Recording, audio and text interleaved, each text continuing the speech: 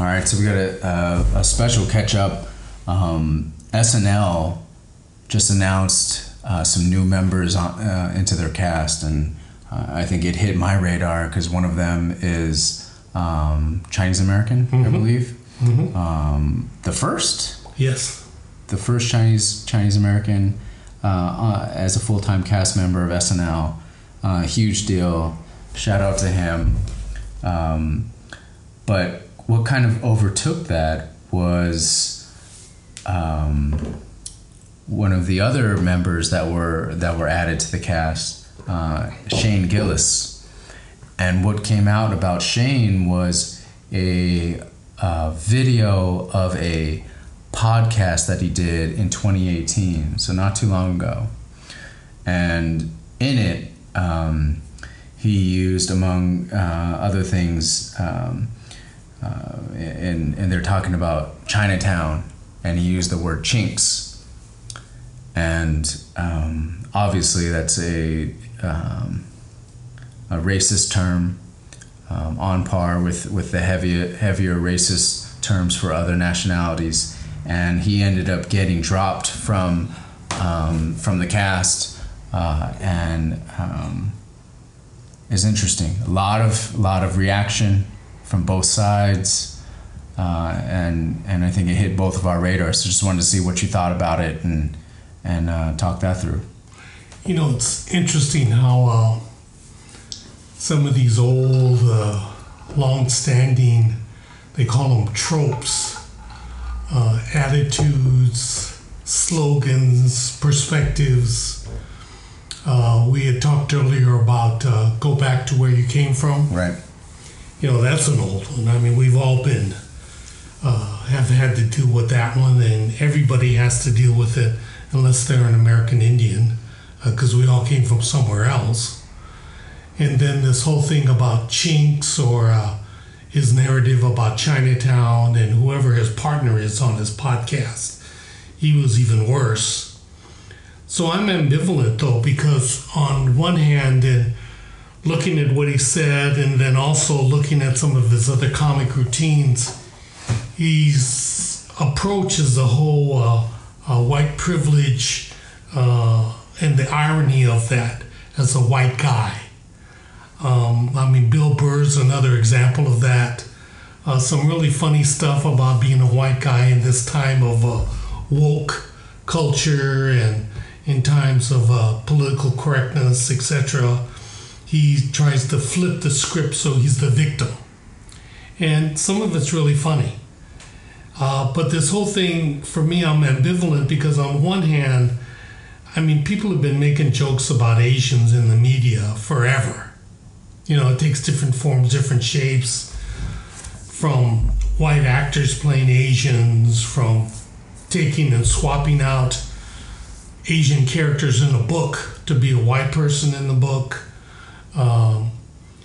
So those issues, comics talking about Vietnamese women and their fingernail polish, using accents to talk about ordering Chinese food and how come they don't give you enough soy sauce packets when you order out. And I don't know if these comics would ever end up on Saturday Night Live. But on one hand, it's great to see that people are pushing back.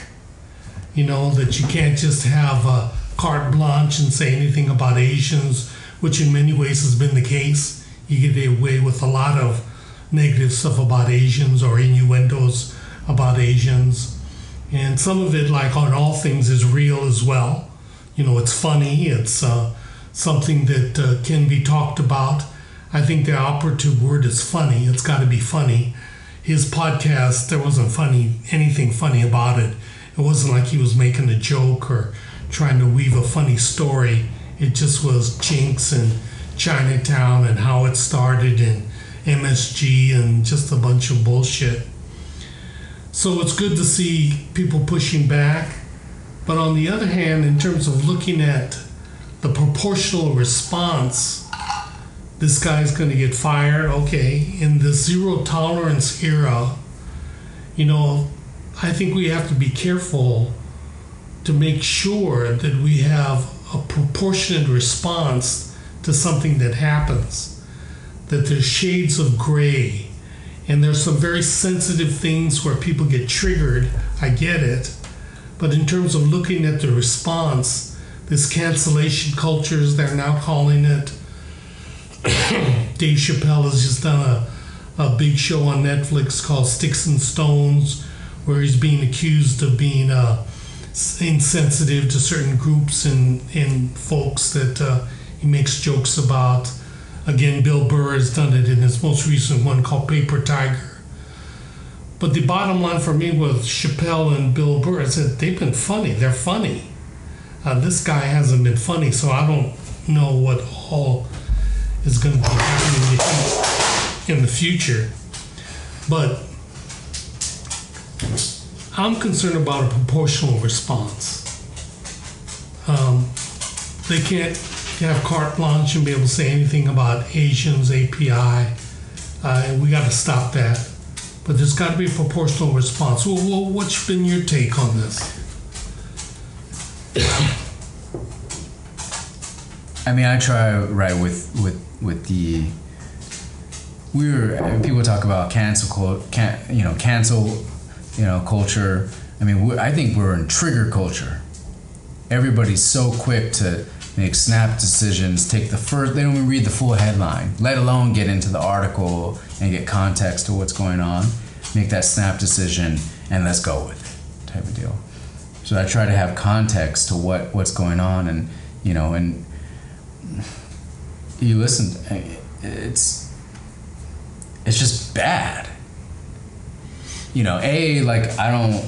don't know, right? Like, I don't go around saying the N-word in my natural vernacular and conversation, right? Like, so he could just plop out chinks is like, I don't know if that's part of his, his shtick, or if, His regular vocabulary. Right, and then the fact that it was bad, right? If he was funny, okay, right? This guy's pushing the envelope, but at least he's funny. Yeah. It was horrible. They're just a bunch of two jackasses just going back and forth that were not funny and weren't making sense. Yeah.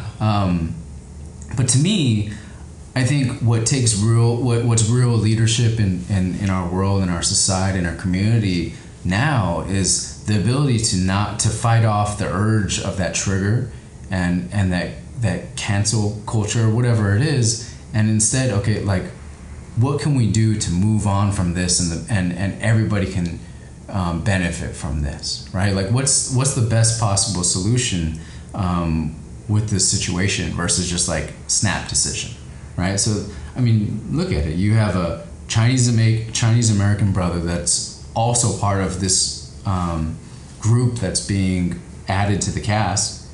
Use that platform, SNL platform, have him and this guy Shane sit down and talk about it.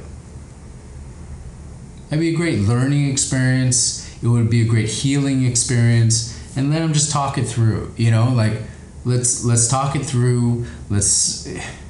I don't want him to do community service, but it would be good for some healing perspective. But on the flip side, when he comes out with this bullshit non-apology, I'm sorry if you got offended. He definitely takes that victim stance. I see that and I'm like, all right, you didn't deserve it. A lot of times the way people deal with whether it's rejection, whether it's failure, and even success, the way that they deal with it after that really speaks to their character and speaks to their potential and what they deserve, to me, right? So when somebody acts like that, I'm like, fuck it. Like, good. It's not worth our effort to prop you up for the good of everybody else. If he came back and was real contrite, cool, man. We can talk about like getting you back in, and not like me, but just in general. I totally agree with you. Say that the issue is context. In what context is he doing this? And a part of the context is you can get away with a lot of stuff if you're funny. Yep.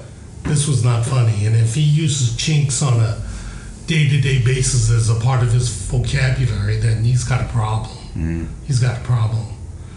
And the idea of him and the Chinese American cast member sitting down and talking, it would be great if they did a bit, you know, a comedic bit about how he sees Chinese and how the Chinese American comedian sees white people. You know, it's like that piece on Saturday Night Live long time ago. I think it was Eddie Murphy and who was it? Eddie Murphy and the guy that would fall down all the time. And they used, no, it wasn't Eddie Murphy, it was Richard Pryor. Richard Pryor and that one of the original cast members. And one said, you know, hunky, the other one said spear chucker, then the other one went back and forth with the different words and names that people would call each other, racist names, until they got to the N-word. And then the N-word ended with, if he said the N-word, the word before Richard Pryor said hunky, and then if the guy said the N-word, then Richard Pryor said dead hunky. So, you know, it's a matter of gradations, but that could be an interesting bit. We need to laugh at some of this and expose it. Andrew Yang, I think, response was really thoughtful. He looked into it and said he didn't think he should lose his job, but he wants to talk to him about it. That could be a good learning example, learning lesson that you're talking about. But like you said, if he's an asshole and he's not contrite or he handles it, you know, the usual, I didn't mean to offend anybody. Right, you meant to offend people. Yeah. It was a shock value. I mean, that's the point. Your problem is you weren't funny with it. Mm-hmm. So from that standpoint, then maybe it's not worth the effort. But I'm ambivalent. It's important that we fight back when these issues come up, but we have to have a proportional response. The point you make is so critical that it has to be in context. What's the context? But bottom line, in terms of comedians, and David Chappelle's talking about it, Bill Burr's talking, all these people are talking about this woke culture or cancellation culture or whatever, is the conversation's got to happen. We got to talk these things out rather than just return to our respective corners and just talk to our own and preach to our own choirs. We got to talk to each other about this stuff so we can sort it out. I think that's why, like, a lot the comedians in general really